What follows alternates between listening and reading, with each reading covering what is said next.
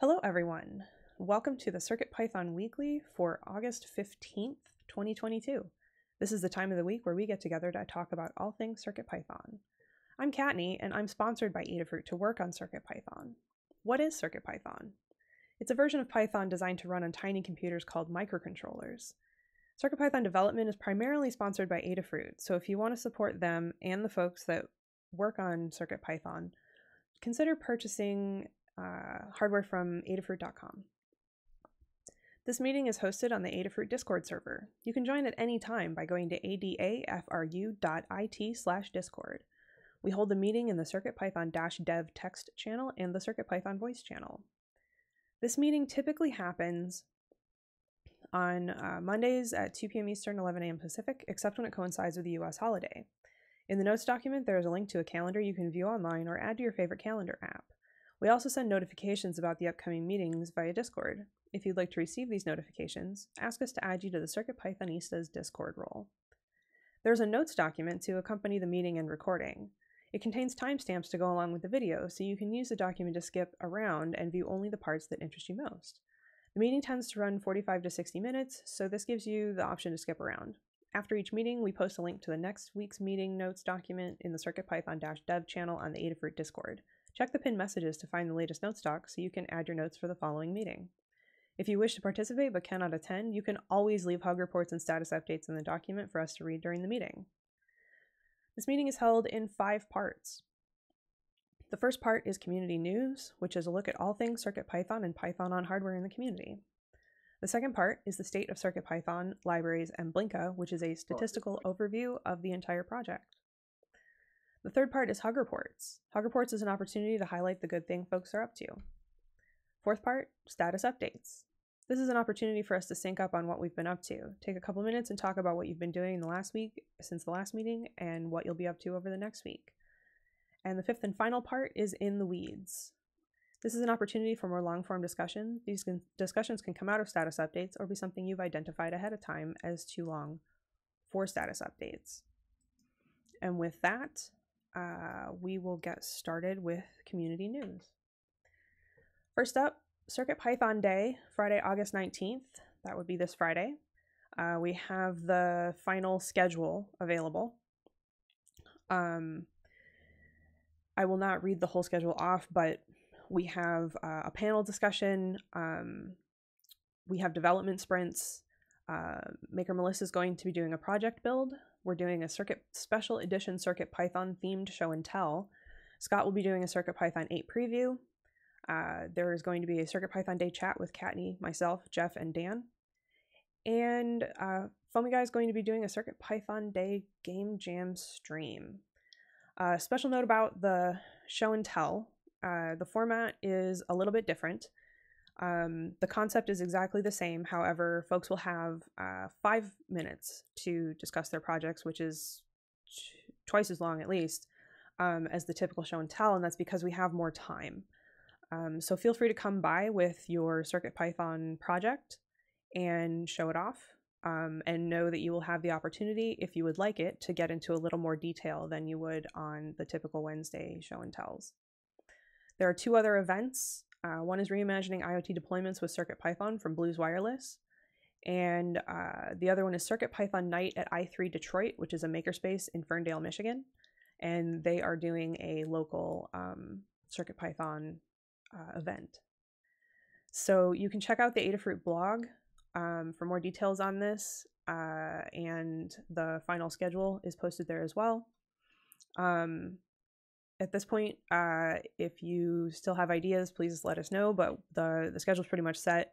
So feel free to come by, and definitely, if you have projects you want to show off, join us on Show and Tell. All right, next up, Python gains 2%, remains top programming language. Unstoppable Python once again ranked number 1 in the August updates of both the TOBE and PyPL, I guess, indexes of programming language popularity.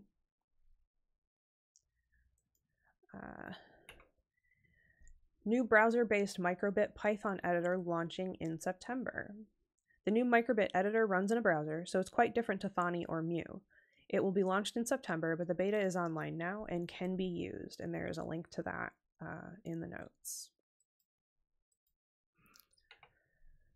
Next up are a couple projects. A headband with a surprise LED matrix hidden inside, all programmed in CircuitPython. And here is a quote from the Twitter thread. Made with Adafruit NeoPixel strips, an Adafruit Qt Py, and a LiPo BFF. The diffusion layer is some black tulle wrapped in scrunched up layers, and I was really pleased with how it turned out. And finally, this is also a quote. My little PicoStep MIDI sequencer is getting better. Now you can save and load sequences while running and without missing a beat. So this community news section is a preview of the CircuitPython Weekly newsletter, which is a community-run newsletter emailed every Tuesday. The archives are available at adafruitdaily.com/category/CircuitPython.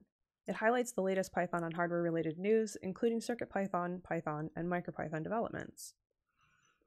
To contribute your own news or project, you can edit next week's draft on GitHub, which is github.com/adafruit/CircuitPython-weekly-newsletter, and submit a pull request, or you can tag a tweet with #CircuitPython on Twitter, or you can email cpnews@adafruit.com. And that is community news. Next up, the state of CircuitPython, libraries, and Blinka. This is a statistical overview of the project, which gives us a chance to look at the project by the numbers and get an idea of where it's at outside of what we're all up to. I will read the section overall, which covers the whole project, and then we'll talk about the core, the libraries, and Blinka individually after that. So overall, we had 57 pull requests merged by 22 authors. A few names I've not seen before are TC Franks, Takayoshi Otake, Retired Wizard, Strider21, Sis, Socratesfus, and Sikosi Git. The rest of the names I recognize. And we had 8 reviewers on those 57 pull requests, which is great. There were 45 issues closed by 10 people and 21 opened by 18 people, so we are down. I imagine that was almost entirely in the core, but I could be wrong. But that's where we are overall. And with that, Scott, if you're available to talk about the core, I will turn it over to you. Yes, let me stall while I find my tab. Okay, numbers for the core. We had 34 pull requests merged, which is a lot, so awesome. We had 16 different authors, so thank you to all of our authors. I won't read off the individuals. We had 5 reviewers, so thank you to all of our reviewers. We have 16 open pull requests, and the oldest is 186 days old, which is better. The 300 plus day old one I closed and implemented, so that's cool. I will reiterate that a lot of these open pull requests are for specific boards. They have the board label on them. If you have those boards, please drop in and test and maybe polish up those pull requests, because those of us in the core have access to Adafruit boards, but not necessarily third-party boards. So that's a hugely helpful way that people can help. Issues-wise, we had 25 closed issues by 5 people and 14 opens by 12 people. So we're net down 11, which is awesome, for a total of 551 open issues. The way that we keep track of kind of priorities for Adafruit-funded folks is through milestones. We have 35 open issues on the 8.0 milestone, which is down like 15 from last week, something like that. So we're making good progress trying to get towards 8.0 beta this week for CircuitPython Day. I think would be cool. And we have 4 issues not assigned to milestones, so those are the ones that we need to triage. And we have no open issues for 7.3x, so it seems like 7.3 is doing pretty well. And that's the current state of the core. Thanks, Scott. Next up, I will talk about the libraries. So this applies to all of the Adafruit CircuitPython libraries, which is everything beginning with Adafruit _ CircuitPython _, as well as a few extras such as the community bundle and our cookie cutter. Across all of these repositories, we had 23 pull requests merged from 7 authors and 5 reviewers.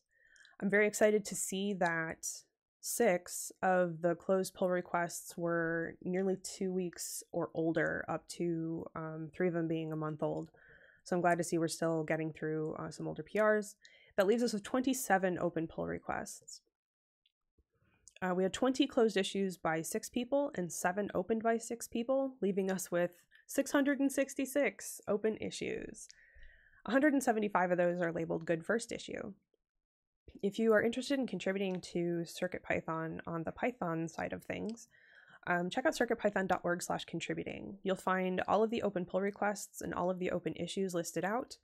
And if you are new to everything, check out Good First Issues. We have a guide to contributing to CircuitPython using Git and GitHub. And we are always available on Discord to help. So don't let the process intimidate you. We always want to make sure that you can contribute in a way that works for you. In terms of library updates in the last 7 days, we had 1 new library, which was MAX 1704X. And in terms of updated libraries, literally every library was updated. I did not list 5 pages of libraries in the notes. If you're interested in seeing the whole list of libraries, check out the bundle or the library report. And with that, I will turn it over to Melissa to talk about Blinka. Hello. So Blinka is our CircuitPython compatibility layer for MicroPython, Raspberry Pi, and other single board computers. And this week we had 0 pull requests merged. There are currently 4 open pull requests. There were 0 closed issues, and we currently have, and there were 0 opened. And we currently have 79 open issues amongst all the repositories. There were 10,508 PyWheels downloads in the last month. And we are currently at 89 boards, although I think there's been a couple since then, so they just need to be updated. Nice. And that's where we're at. Thanks, Melissa. Yeah. All right. And that is the state of CircuitPython, the libraries, and Blinka. Next up is Hug Reports.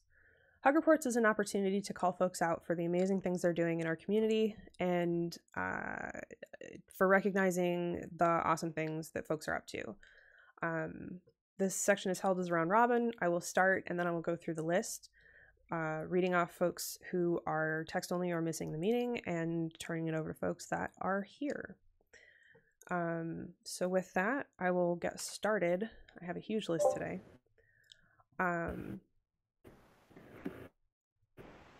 So first up, I have a hug report to Maker Melissa for merging a time-sensitive PR when the other person who could help was out. To Tekktrik for moving all of the libraries from setup.py to pyproject.toml, to Eva for doing the subsequent release sweep, also to Tekktrik for fixing the AdaBot library report when we were struck by a ghost. I wish it was a joke, it's not. It turns out if someone deletes their account on GitHub, it gets replaced with a ghost. And we had never encountered this before when checking the issues and users on them, and so on. So it returns none through the API, but it shows up still in GitHub. And so we had to update it to be able to deal with the none type object.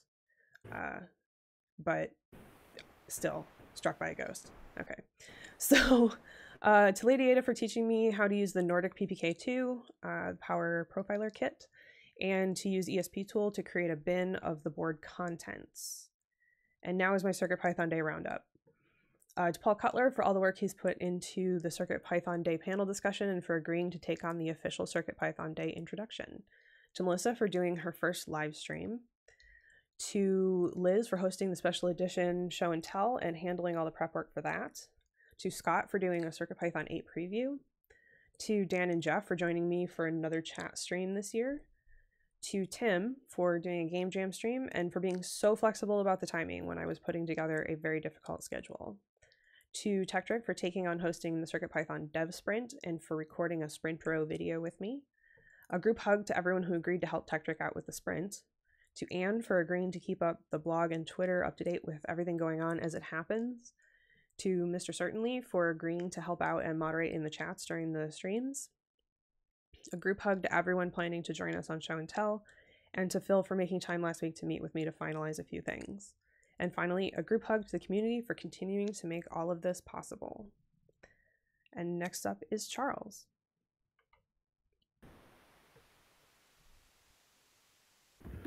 Okay, sorry. I was No not worries. prepared. Here we go.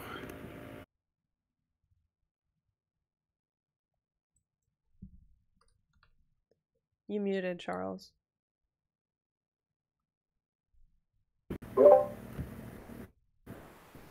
How's that? Now I can hear you. Go ahead. Okay.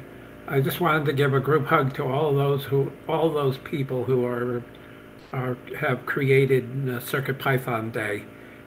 I missed the one last year, and I'm really going to make sure I do not miss the one this year. Sounds like a good bunch of items to listen to and maybe even participate in. Thank you. All right, next up is Dan. Okay, thanks. Thanks to Paul Cutler for organizing the CircuitPython Day panel. This has been repeated several times by other people here. Thanks to Scott for working full blast on 8.0 issues before he takes his paternity leave. Thanks to Lee, who's working on a bulk analog in feature, and we've been working with them on this. It sounds really interesting, and I appreciate their being patient with us while they learn all about the insides of CircuitPython. And thanks to the Adafruit internal developers who did a big update on the Adafruit forums, updating the internal software and the software that it depended on. So it'll look a little different. If you have problems, let people know. You've seen blog posts about that, but it was a lot of work, and we really appreciate it. Okay, thanks. Thanks, Dan. Next up, I have notes from Dave and Glauda. To Foamy Guy for exploring the self-hoster runner idea in his stream, and to Maker Melissa for helping with the CircuitPython-org pull request. Next up is Teshipu. I'd like to thank Jeff for working on the camera code again, so we have completely new one now, and for helping me yesterday with my junky camera setup. And I'd like to thank TechTrick and Katni for rounding up people for the sprints so that we can help running that. So. Thank you. Next up is Foamy Guy. All right, thanks, Katni. This week, hug report for David G for sharing the ideas about self-hosted runners and pointing to some good resources to start learning about those. To Neardoc for creating and publishing the tool called Disco Tool for finding connected CircuitPython devices. Echoing a couple other folks, so thank you to Paul Cutler for preparing and organizing the panel for CircuitPython Day, as well as the other things on CircuitPython Day, and then a group hug for everybody. Thanks. Thanks, Foamy Guy. Next up is K-Match. Thanks, Katni. I've got one hug this week, not necessarily CircuitPython related, but nonetheless, a hug to Sean Heimel for introductory videos on FreeRTOS, real-time operating system. If anybody's interested, there's a great starting point. Within an hour, you can know a lot. I appreciate it. Thanks. Excellent. Next up is Maker Melissa. Hello. I wanted to give... Oh, I lost the section here. I want to give a hug to Nerodoc for fixing the web workflow characters with emojis. A hug to Liz and Katni for getting me set up and running with StreamYard. A hug to Liz for co-hosting Show and Tell with me, and a group hug to everyone else. Great. Next, I have notes from Mark Gambler. A hug report to me for organizing CircuitPython Day, and to Kay Stilson and I Am Redacted for their work on I2C target for RP 2040, and a group hug. Next up is Paul Cutler. Thanks, Katni. I have a hug for you for all your work on CircuitPython Day and a group hug. Excellent. Next up is Tammy Makes Things. Thanks. So I have a hug for you, Kattni, for organizing CircuitPython Day, and for TechTrick for coordinating the dev sprints for CircuitPython Day, and then a group hug for the community. Thanks. All right, next up is Scott.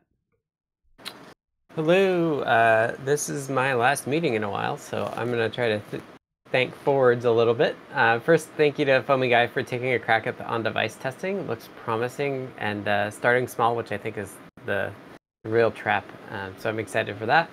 Thanks again to Kattni for organizing CircuitPython Day. I won't be able to say that next week, so saying it now. Thank you to everyone for participating in CircuitPython Day. I think this is going to be the best one yet. So I'm excited about that. And just an early hug for everyone who helps keep CircuitPython going even when I'm out. It's amazing. It's amazing to see this community continue even when I'm taking leave. So thank you all. All right. Next up, I have notes from TechTrick. First up, a hug for me for help with preparing for CircuitPython Day. To Foamy Guy for reviewing some PRs TechTrick had submitted a few weeks ago. Foamy Guy again for working on the memory usage quantification issue. To the volunteers that have agreed to help out with the CircuitPython development sprint, and a group hug. And rounding it out, I have notes from Tom F., who has a hug for me, TechTrick, and Foamy Guy for patience with my growing pains working on annotations contributions. And that is hug reports. Next up is status updates. Status updates is an opportunity for us to sync up on what we've been up to since the last meeting and what we're going to be up to until the next meeting. It's an opportunity to provide tips and tricks for stuff people are working on, and to help with quick questions. And remember, if a conversation ends up extending longer than makes sense for status updates, we can move it to In the Weeds and continue on. I will start, and then I will go through the list in the notes doc, similar to hug reports. So let's see. Last week, I learned to use the Nordic PPK2 to get power graphs for guides. Previously, to do the low power templates, I had to get that information from Limor, and no longer do I have to do that. I started the S3 TFT Feather Guide. We apparently missed that one, so we are tucking it in now. And continued CircuitPython Day planning. This week, continue on the S3 TFT guide. I need to update the I2S template to not use discontinued hardware. And I'll be meeting with folks throughout the week to finalize CircuitPython Day things as needed. And then next up is the STEMMAQT update for the Quad Alphanumeric Display Backpack. And after all of that is done, a Quad Alphanumeric Display event countdown. And this week is obviously CircuitPython Day. So Friday is all things CircuitPython. Live streams galore. And that's pretty much it. Shorter list than usual, because this S3 TFT guide, we actually put in all the templates we created. And it turns out that's a lot more work than not adding all the templates. So this one's going to take me a little longer than usual, but it is definitely an indicator of how long it's going to take moving forward, because we created those templates to put into board guides. That was the whole point. So we should be doing it moving forward. All right, next up is Dan. Okay, I've been working on a lot of 8.0 issues, so these are kind of miscellaneous. We've changed the I2C terminology from, we have a module I2C peripheral and a class I2C peripheral. The official terminology turns out was recently changed to target. That is controller and target. So controller is like the microcontroller, and the target is, say, the I2C sensor. This does not mean the I2C peripheral on the chip, which is the electronics that talks I2C. So we're adding I2C target as an alias for I2C peripheral, or it's really kind of the other way around. So both names will be in 8.0. They point to the same thing internally. And then in 9.0, we'll drop I2C peripheral, and the name will just be I2C target to correspond with the latest terminology. I restored Rainbow IO and OneWire IO to a bunch of boards because we now have space for them, and restored a couple of modules, few more modules to some other boards because there's space. I increased the C stack size on Espressif boards. It was 8K and we made it 16K. That should fix some Stack Overflow errors. Particularly, the regular expression module uses recursive calls to do things. And so if you have a long string, it tends to run out of stack space. I enabled the web workflow on the Feather Huzzah 32. That was just an oversight on my part when I didn't have the, on the original pull request for the Huzzah 32. In MicroPython, there was a PR to MicroPython which fixed some floating point printing and formatting idiosyncrasies where like you'd get a lot of zeros or the numbers would be off, would seem to be off by a little bit. And that was because it was doing floating point arithmetic internally when it could use fixed to get more exact printing. So we cherry picked that in from MicroPython instead of waiting for the next time we merge from MicroPython, because this is important and a nice fix and it's simple to bring in. In Display.io, I removed support internally and externally for auto brightness because we had sort of had latent support. The original idea was that there would be a sensor on boards and it would adjust the brightness automatically, but it wasn't never really implemented. And it caused various problems and we just took it out. And then another thing that we're doing for 8.0.0 is to take out passing a PWM out to pulse out. Now you can only pass in a pin. So in 7.0.0, you could do either. And so we took it out in 8. Scott had a PR for that. And I went through the Learn Guide and library code and fixed all of them so they're 7.0.0 and 8.0.0 compatible now instead of being back compatible to 6.0.0. And I will continue to fix 8.0.0 issues. We're doing really well in terms of fixing things down from like 50 to 35 issues. So we're getting a lot closer to 8.0.0, which is nice. Okay, that's it. Thanks, Dan. Next up, I have notes from David Glauda, who says, in CircuitPython, I fixed seed in capital letters to Seed Studio, and the new naming for the SHAO board on circuitpython.org. Non-CircuitPython tested Whippersnapper on an S3 TFT to capture data from my SCD30, which is a CO2 sensor. Next up is Deshipu. Okay, so I worked a little bit on this PNG support for the image load library, but I ran into problems with type annotations, and I need to read a little bit about type annotations in Python to be able to figure out how to actually properly write those. So this will take some time and there will be a delay on that. And also with the gesture sensor I was working on, I still have some problems with it works in full light, but it doesn't work or works very poorly in artificial light. So I still need to figure out how to properly set the registers on it to make it more reliable. That's it. All right, excellent. Next up is Foamy Guy. Right. I had limited activity in the early part of next week. I was still out from vacation. Once I did get back into the swing of things, though, what I worked on was mostly things centered around memory quantification. So I have a couple of CPython scripts that measure the size of MPY files and also the strings contained within those MPY files. And I worked on integrating those with actions so we could see those get printed out automatically for each PR or push or anything like that.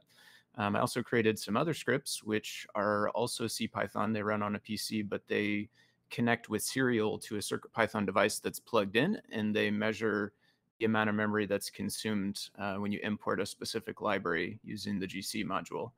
I made a proof of concept that would trigger that memory measurement to happen from a WebSocket. So a client would connect to a WebSocket and just wait for a new trigger to come in and then do the measurement and send the result back.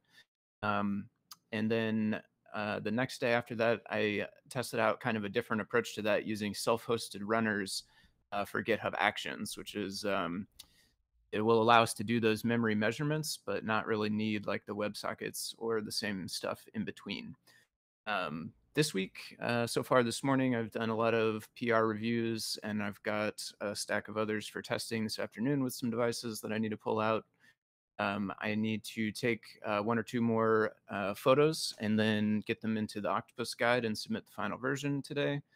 I am going to continue working on some ideas around on-device testing and memory measurement this week. And then last thing I have that I know of so far is going to be working back into the hack tablet land, specifically trying to troubleshoot the dot clock display core issues that pop up when the device resets. And then, of course, CircuitPython Day is on Friday, so I'll have my stream for that. That's what I have. Thank you. Great. Next up is K-Match. Thanks, Kattni. Last week, mainly worked on work and caught up with where I need to be there. And also related, learned some about ultra wideband positioning and related real-time operating system to work with that. But this week, hope to get back into the bowling training aid project now that I got some sonar sensors. So I want to test if those can detect the position of a high-speed passing bowling ball. We'll see how it goes. Thanks. You are welcome. Thank you. Next up is Maker Melissa. Hi, this last week I finished up the second phase of adding web workflow functionality to code.circuitpython.org by adding a huge update that adds all the essential stuff, and that is now merged in.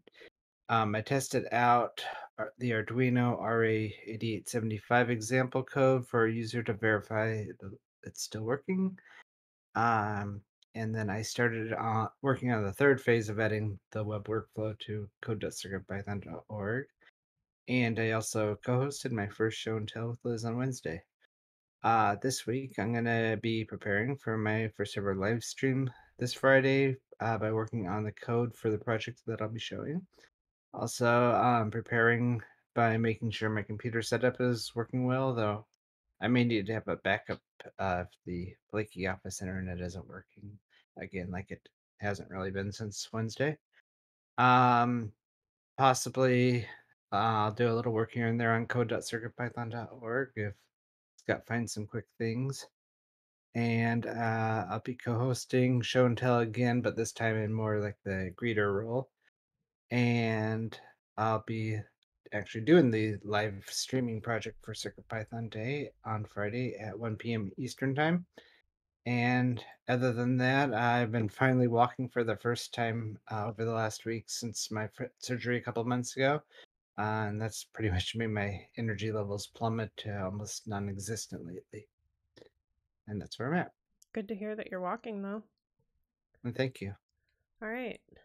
Next up, I have notes from Mark Gambler, who says, submitted a PR for I2C target on RP 2040, helped some community members, Kay Stilson and I Am Redacted, mentioned in the Hug reports, work on this functionality. So I have done basic tests only as I did not have a specific use, and found a small bug in the IS31FL3741 code that he'll PR eventually. It does not affect the glasses, only the matrix, so it's less likely to come up. Next up is Paul Cutler. Thanks, Kattni. Last week, I prepped the next 2 episodes of the podcast with Brent Rubel and Deshipu, so look for those over the next few weeks.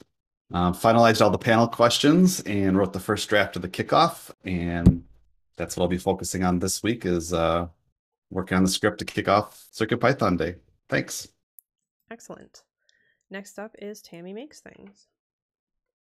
Thanks. So last week was performance appraisal week at work, and I had to do performance appraisals for all of my team, so I didn't do any CircuitPython stuff. This week is CircuitPython Day, and so that's what I'm going to be working on, and not CircuitPython related, but I'm excited. I've been teaching myself baritone ukulele, and I'm at a point now where I need some professional guidance so that I don't create bad habits in myself. So my first lesson with an actual music teacher is this Friday, and I'm excited about that.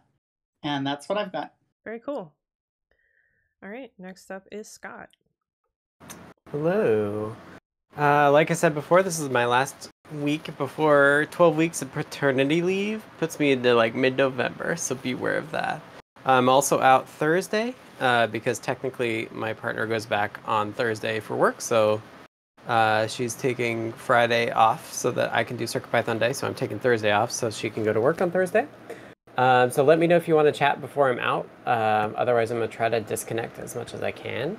On CircuitPython Day, I'm helping with the core sprints and streaming this CircuitPython 8 preview. I'll need to come up with a list for that. I need to add a Move API to the web workflow, just like the last little piece, I think. That's kind of like definitely missing. I want to update TinyUSB because there was a bug fix for NRF that I'm very curious to see if it'll fix a bug I've seen on NRF for years now. I'm gonna get to testing code.circuitpython.org today. I'm very, very excited about that. Thank you, Melissa. And then I'm just gonna bug fix as much as I can before I'm out, which is not that long. So we'll see what I can do. That's my plan. All right. Finally, I have notes from Tekktrik.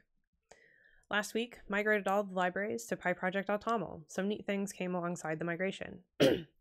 All libraries that define the dunder version attribute can be accessed with libname.dunderversion, such as adafruit_bme680.dunderversion, which hopefully will help with support and debugging. This wasn't true beforehand if the library was installed from PyPI via pip.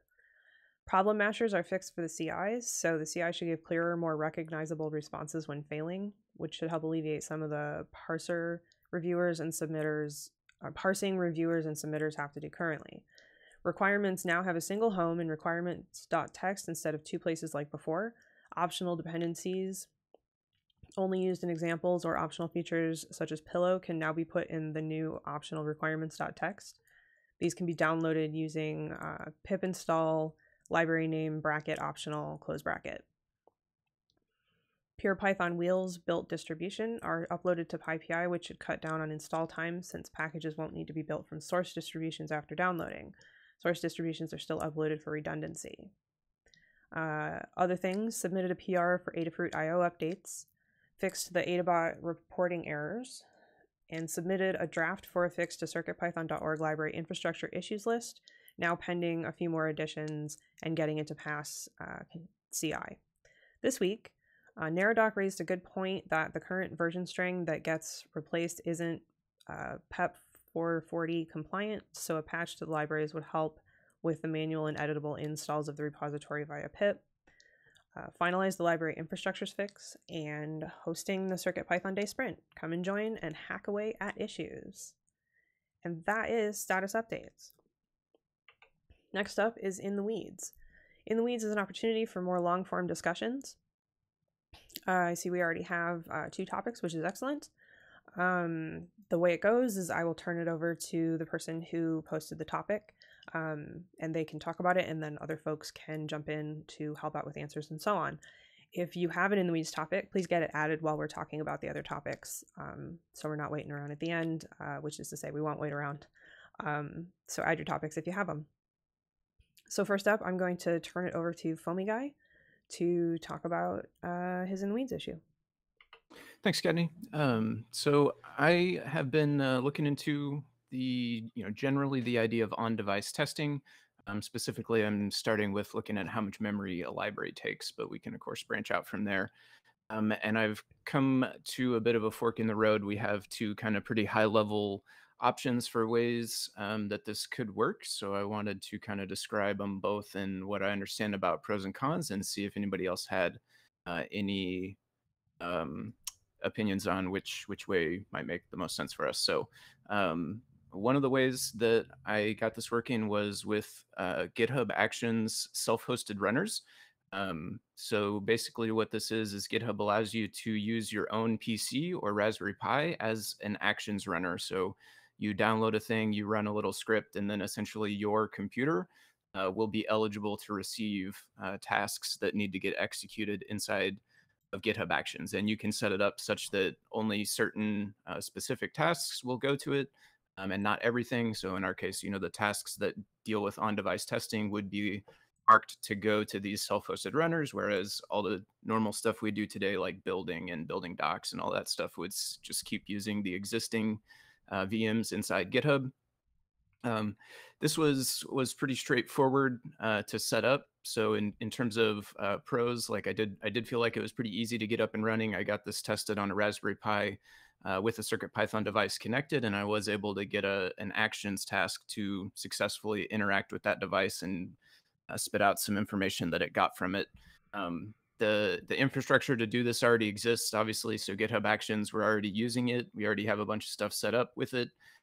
Adding your own Raspberry Pi or PC isn't too much more work, and it relies on that existing GitHub infrastructure. It's also very versatile. If those of you that are familiar with Actions, you probably know GitHub Actions can do almost anything. You can set it up to just run arbitrary Linux commands, or you can clone other repos to have it run more specific actions and stuff like that. So there's plenty of opportunity to branch outwards and evolve like what specific tests we want to do on the devices as time goes on. We can start very basic and never worry about really running into a ceiling or anything as far as like what we can do on the devices, which is definitely really nice.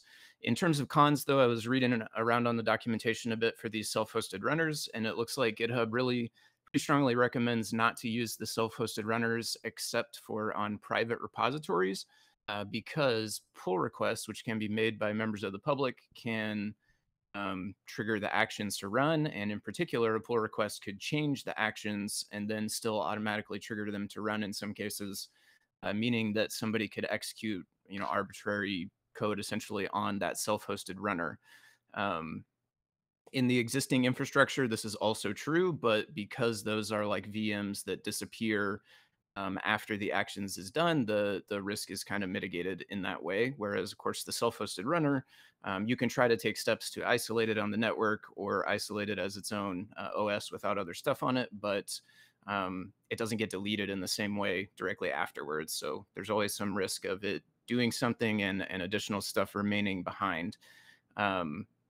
So one thing that I thought of is I think we had this issue pop up before where GitHub, we were having some folks put in pull requests to run malicious actions code.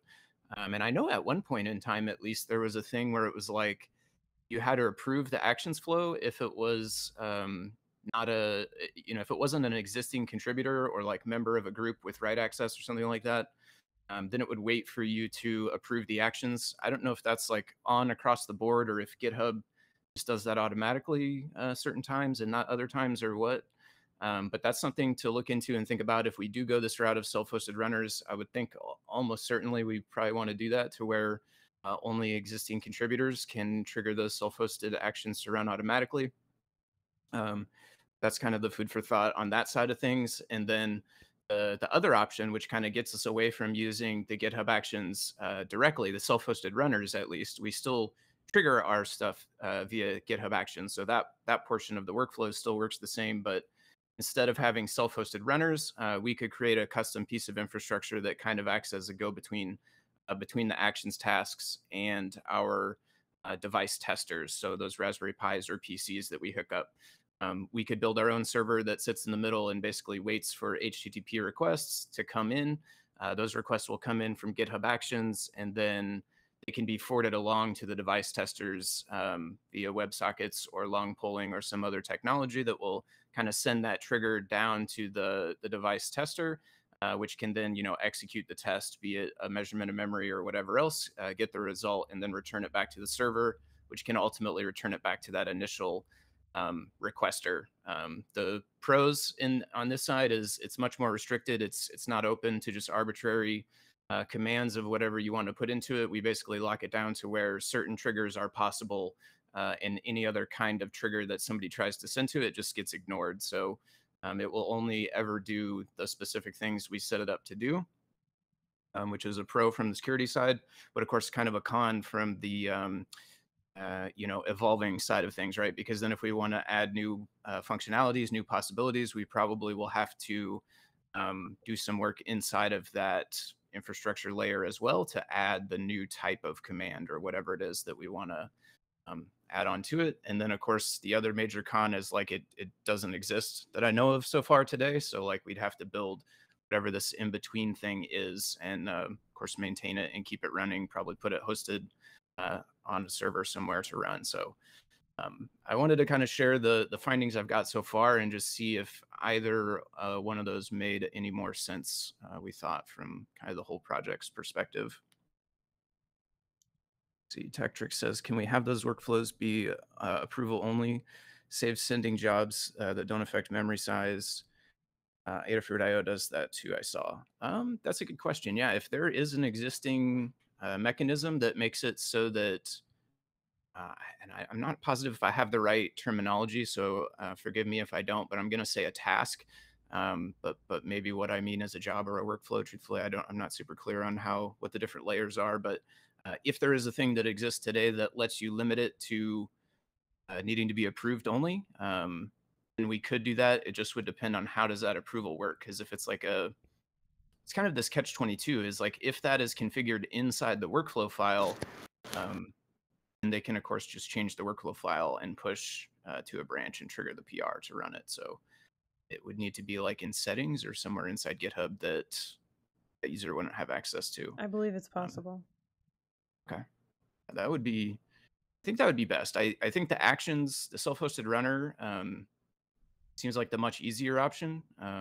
Certainly the less work we can do building this in between thing and maintaining it and hosting it somewhere, I think is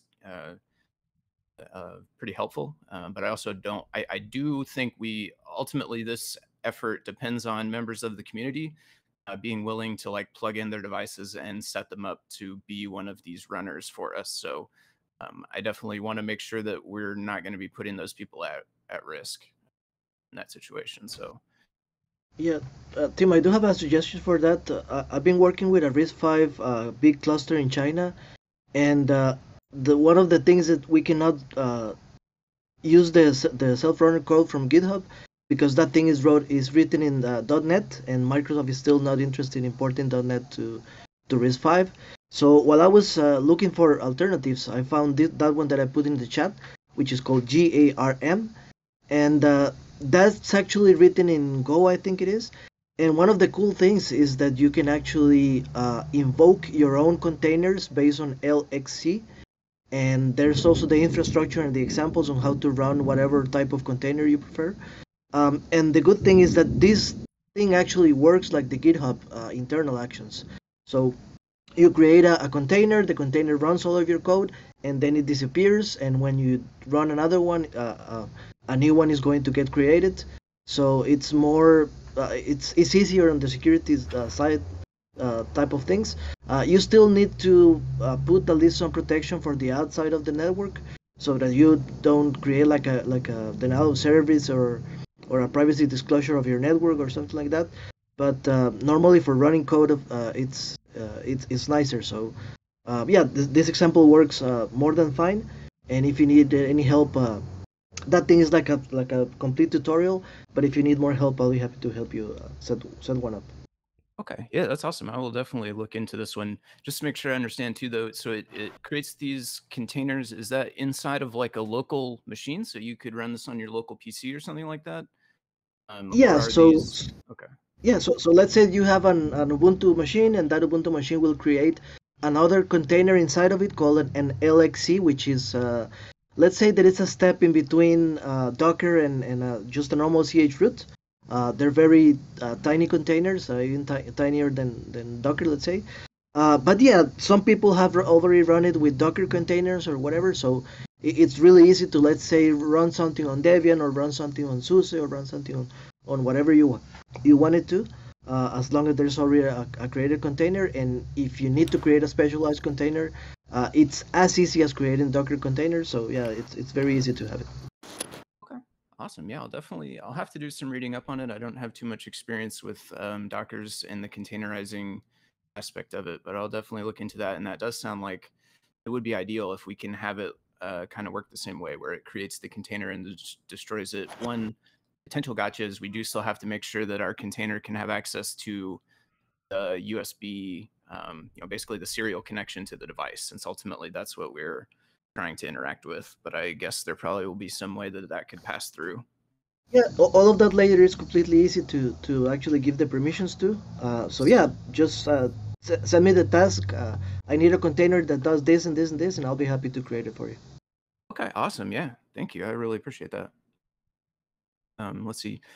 David also asked one other question. If you want members, basically, do we want members of the community to offer the runner by dedicating a device to it, or have only Adafruit host the infrastructure? If you want contribution, they'll have to deal with onboarding, saying what's connected to the runner. Yeah, which is definitely a good question. I had imagined it, at least to start with, being just members of the community and members of the development team, probably. I think a lot of us probably have extra either Raspberry Pis or computers that we could just leave connected and leave turned on and run those. But I do think there is a possibility down the line where it might make sense for Adafruit to own or at least maintain one setup of that infrastructure. But I figured to start with, that would probably be like a community type of a thing. Let's see. Keith also says, what about a different approach? Pull request workflow works as is right now, but then once a week, jobs run over everything and raises an issue if a recent pull request expands the memory beyond a threshold. This would alleviate the need to have the job always ready to run, hosted on a third-party machine, but it's entirely a different idea. So maybe it's more of a detraction than it is helpful. I have thought on that front as well, Keith. So it is a good idea, and it's something to keep in mind. Basically, flipping the script a little bit, and instead of trying to do this measurement or this testing right whenever the pull request gets created, instead we have some schedule. Like Adabot already runs a series of reports daily, and I think a different series of reports weekly or something.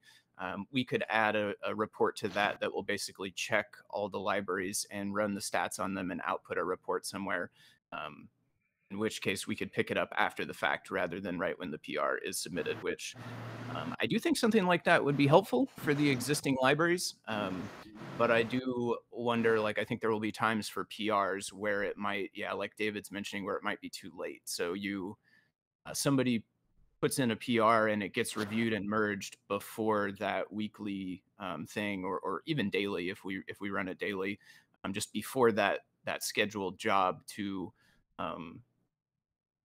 do the testing runs, essentially. But I definitely think there is value in running a wholesale report against all the libraries, in addition to the work that I've been doing trying to get measurement whenever a PR is submitted. I think both of those can definitely be helpful to us. So I think from my side, what is your goal of doing on device? Did you compare MPY usage stats versus on device stuff? Yeah, so far I am just trying to print that information out, but then at some point we could add filters into the actions that say, like, if it raises by more than X amount, then it can trigger the actions to fail or something. But yeah, I have it printing actual size of the MPY file, the size of the strings within the MPY file, and then the latest one is just basically doing an import on the device in the REPL, then getting calls from gc.memalloc and returning the result of subtracting those. So basically we're able to compare the size of the memory that it consumes on the device, or the amount that it thinks it consumes, compared to the size of the MPY file. Yeah, I think my feedback would be that for this particular problem of MPY size tracking, I don't think having an on-device testing setup is what you want, because it's a huge pain. Right, it's a huge pain to maintain devices or a server. Like, I would really push for going towards tests like the MPY stuff that we can automate and roll out and understand before we think about doing on-device stuff. And I also think that for on-device testing, it has a lot of benefits, but those benefits are actually, like, if we had a standard set of sensors that we were connected to and we actually did want to, like, exercise hardware peripheral stuff, I think that's where a lot of the benefit of on-device testing could be. So I guess I'm saying that this stuff's really cool, and I would definitely go self-hosted Actions Runner, or what Fede2 pointed out as well. But I think I would like to see. I think there's a lot of value to doing the NPY analysis and automating that and integrating that into our workflows before we spend too much time on device testing. Okay. In terms of those on that side of it, is it what is the best next step? Because I do have a proof of concept that will print the MPY file size. Does it make sense to PR like Cookie Cutter or somewhere so that that's like? Yeah, I think. Yeah, I think Cookie Cutter having an issue or PR there is really good. I think you're like me. The technical stuff's really fun, but the rollout is like the tedious work. But I think that a PR to Cookie Cutter and starting to get it on repos so that we can kind of put up that roadblock based on MPY size, it would be really, really helpful. Okay. And I think in a lot of cases it'll catch what we're talking about. Would it make the most sense to just have it like print into the actions output for now, or do we want to have it try to leave a comment or anything? I don't know. What's basically the best way for it to report its results? I think for me, the thing I pay attention to the most is the thing that tells you like, no, you're too big. Like the thing that actually stops you, right? Like any sort of information's nice to have, but the reality needs to be like, you're really growing this library. Are we sure that we want to do that? That sort of thing. I would say for user, so that it's easiest on contributors, regardless of whether you want to put it in the actions workflow, that's fine. But I think making a comment is also excellent because not everybody knows how to read through actions or knows to go to it, even when it fails. Right. So if you were to have it also post a comment, I think that would be super important for, for ease of contributor interaction. Yeah, and then the reviewer can be the person that says like, hey, like, can we get this down? Yeah, can we get this exactly down? So just pure info, no suggestions. Let the reviewer make those suggestions.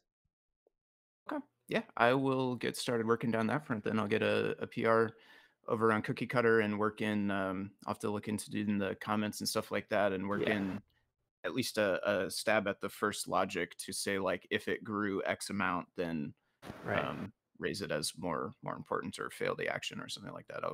I think Kattni's right. I think a comment's enough because we do have human reviewers. I think if it's just a like GitHub bot puts a thing that says, hey, by the way, you're adding 200K or 200 bytes of MPY size, like, and it's mostly in strings or something, right? Like that can be a huge like, hey, wanting to let you know. So I think this on-device testing stuff is really interesting, and I think for the long-term health of the project, we're going to need to do it. I just want to make sure that we're kind of doing it in stages, right? Like starting with the stuff where we don't have to maintain it. Like I went there in the first year of CircuitPython, and it found some bugs, and it was helpful, but it was a huge pain.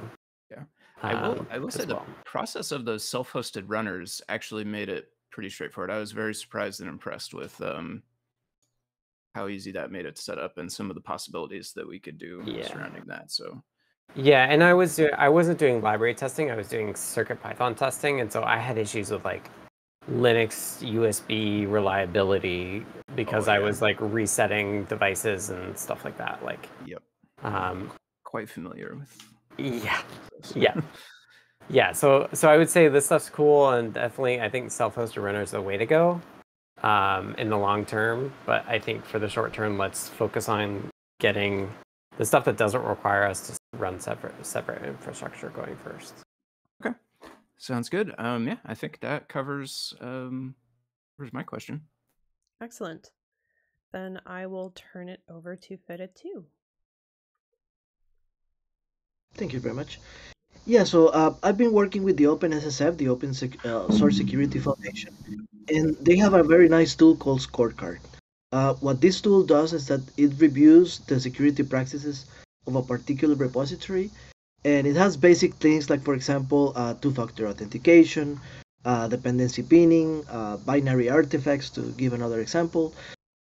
So yeah, I was kind of asking everybody if it's worth to actually start working on Scorecard as a repo. So just a small couple of notes. CircuitPython already kind of does this. They right now the repository has a score of 5.5, and there's a link over there if you want to see the detailed JSON data that has all of the answers that currently has inside the report. The whole Adafruit right now has an average scorecard of 4.3. I made a small tool that actually checks this, and they're only using it on 4.68% of their repositories. So it would be nice to actually get these 3 scores a bit higher over time. Some of the pros is going to improve the security practices of the organization, and of course, all of the collaborators that actually work here are going to learn how to work with these security practices. So that for me is like number one. It's going to remove, or at least makes a little bit harder to get some of the attacks get into the code. This repository already has a lots of good practices. So for example, the CircuitPython already uses a lot of dependency, a lot of pin dependencies. It also has things like, for example, code reviews, which we have been doing for a lot of time. And for example, to have a license, all of those things are part of the evaluation. So this will actually kind of celebrate all of those good practices that are already happening. And if there's stuff that we need to learn how to do, that's probably going to end up in a learning guide, and that is also a very good pro. Some of the cons, so for example, version pinning takes some time to get used to. As I mentioned, we already have version pinning. We only need to remove it on a couple of places. And this is not going to make it harder to test like new versions of libraries in this dependency. So it's just kind of like checking that all of the code has version pinning. It is a gradual process. Something that I would like to comment here is that the goal is not to get a 10 out of the 5.5 that we already have. This is, as I mentioned, a gradual process. The whole idea is to actually get a scorecard of something like 7 is actually a very good score. We were just celebrating within the community the other day that there's a Python library that got to 9, so that's incredibly high for a Python library. And another and something important is that it's going to take time, non-development type from the core developer. So if I'm going to start working on this, I'm going to have somebody on the line so that I can ask, hey, how is this release? How can we add a GPG signature to it? I'll give you one example. And the last cons that I have is that the best practices batch is a dependency of Scorecard, but this is actually something that's a good thing. So for example, the best practices batch is the one that asks, hey, are you using two-factor authentication for your releases? And this is something that we already are using for things like being in the Circuit Pythonistas group inside the I forgot the name of this tool, inside of Discord. Yeah, thank you. And this is also something used already for the people who want to buy Raspberry Pi cards. So yeah, we're not external to things like two-factor authentication. It's just to continue applying these practices on this type of repositories. So yeah, thank you.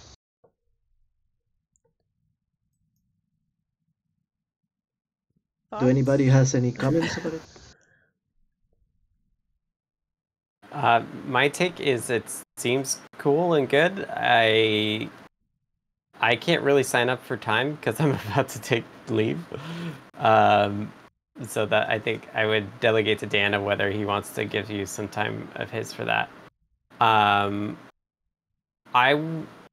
Is there an HTML version of that report, the JSON report thing? Yes, sadly no. There is a text file that comes out of the tool, which I can put here in the chat, so that you can review it. But yeah, sadly, we're actually working on an HTML version of this result, but that's getting in very slow. We just passed this API part, so in the Yeah. past, if you wanted to see your scorecard, you will actually have to run a tool. But yeah, we are expecting to have one in like the next month or so. Yeah, because I would love to see all the things in there, but my new dad brain can't handle looking at the JSON. Yeah, but I- piping it through a tool like JQ might be enough for some. So, but yeah. I mean, I also think that I want to actually I think that software supply chain stuff is really interesting and valuable. I'm a little worried about going into security land because I don't consider CircuitPython secure. And I want to make sure that we let people know that are using CircuitPython code itself in scenarios that could be security sensitive, that it's on them to do the diligence to make sure that it meets their requirements. So I would say we should still do it, but I think that it's a tricky balance to try to let people know how secure you think something is. And that's with the web workflow and the basic auth, it's also this is a very low bar for people getting access to your device. Yeah, so just to comment here, this is not only for the end product, this is more for the process. So for example, right now one of the warnings that the code is that the scorecard tool is saying is that we have two binary tools in the Bosak Linux and the Bosak OS X tools are binary artifacts. And so for example, this is going to improve more the security of the developers, because if I download this on my Linux or on my macOS box, I'm going to run these binary artifacts, and I really don't know what these artifacts have, or I haven't really checked who put them there in the first place. So the whole security process is going to actually improve the security of the developers more than the end result. So this is not about checking, well, a little bit is about checking the code itself, but mostly it's about the process of committing to GitHub and doing stuff with GitHub itself. Mm-hmm. Dan, what is your take? I think it's interesting to look at some of these things. Some of the things that we do might be outside of what, we don't keep artifacts anymore because they were so large. So we have our own mechanism for doing release artifacts. We upload them to our own private place, and I'm not sure that this handles that's a sort of a workflow kind of thing that might not be considered by this. But certainly an audit of what's going on internally is helpful, and I'd like to see that in as easy a form as possible, and whether it's done one time or on every release or something, or on a PR merge would be interesting, because it would be good. It would help to catch things. So, you say we have this current score, and I looked at that JSON file, and even not the fact that it was JSON, I didn't understand what some of the things were. So an explanation would be helpful, and we can work on those things. And I think if you see issues, you can if you see problems, you can open an issue about it, and we can address those, and we could run this tool manually for a while to see what we might improve, I guess. Yeah. Yeah, and the tool has already found two binary artifacts, which are the Bosak tools. So yeah, maybe this could be rebuilt inside the PR. And another quick thing that I didn't mention in the comments of the document is that there's already a GitHub action to actually run scorecard within your tool. So yeah, maybe this is a good way of starting. So we could just do a pull request on adding this to the GitHub actions, and yeah, then we can actually start very, very slowly to actually start improving the scorecard one by one. So it would not be like a huge code review and then just send it, but it will be more like a very slow process of, hey, let's add GPG this month, and the next month let's try to remove these Bosak tools and things like that. Yeah, like the Bosak tools, I think they were put there for convenience. We could probably just remove that. So they're not used during the build process as far as I know. Right. I think they're just for deployment. Yeah. And most people don't deploy with them anymore anyway. So. Yeah, it's pre-UF2 probably. Yeah, so we could probably just throw that out. But it's good that you found that. We can just take it out then. Yeah, I'm totally open. I'm open to enactions for this. Yeah. So if you would like to point out the problems, we can fix them. And if you want to submit a PR to run this tool, say on release or something, as part of release.yaml or on PRs, assuming it doesn't take too long to run, which it probably doesn't. That would be great too. So all for continuing on this, I think that would be fine. It's only going to make it better. Right. So. Yeah, the other similar thing on my radar is like SPDX licensing stuff. Yeah. We should there's clearly a best practice for that now that we are not following, and probably something we should follow at some. Yeah. Open to it. Great. So thank you for suggesting this, and we can take and working on it broadly. Yep, we'll do. Thank you. All right. I think that's it. I think that's the end of In the Weeds. So it is time to wrap up. Let me get to my wrap up. This has been the CircuitPython Weekly for Monday, August 15th, 2022. Thanks you to everyone who participated. If you would like to support Adafruit and CircuitPython and those of us that work on CircuitPython, consider purchasing from the Adafruit shop at adafruit.com. The video of this meeting will be released on YouTube at youtube.com/Adafruit, and the podcast will be available on major podcast services.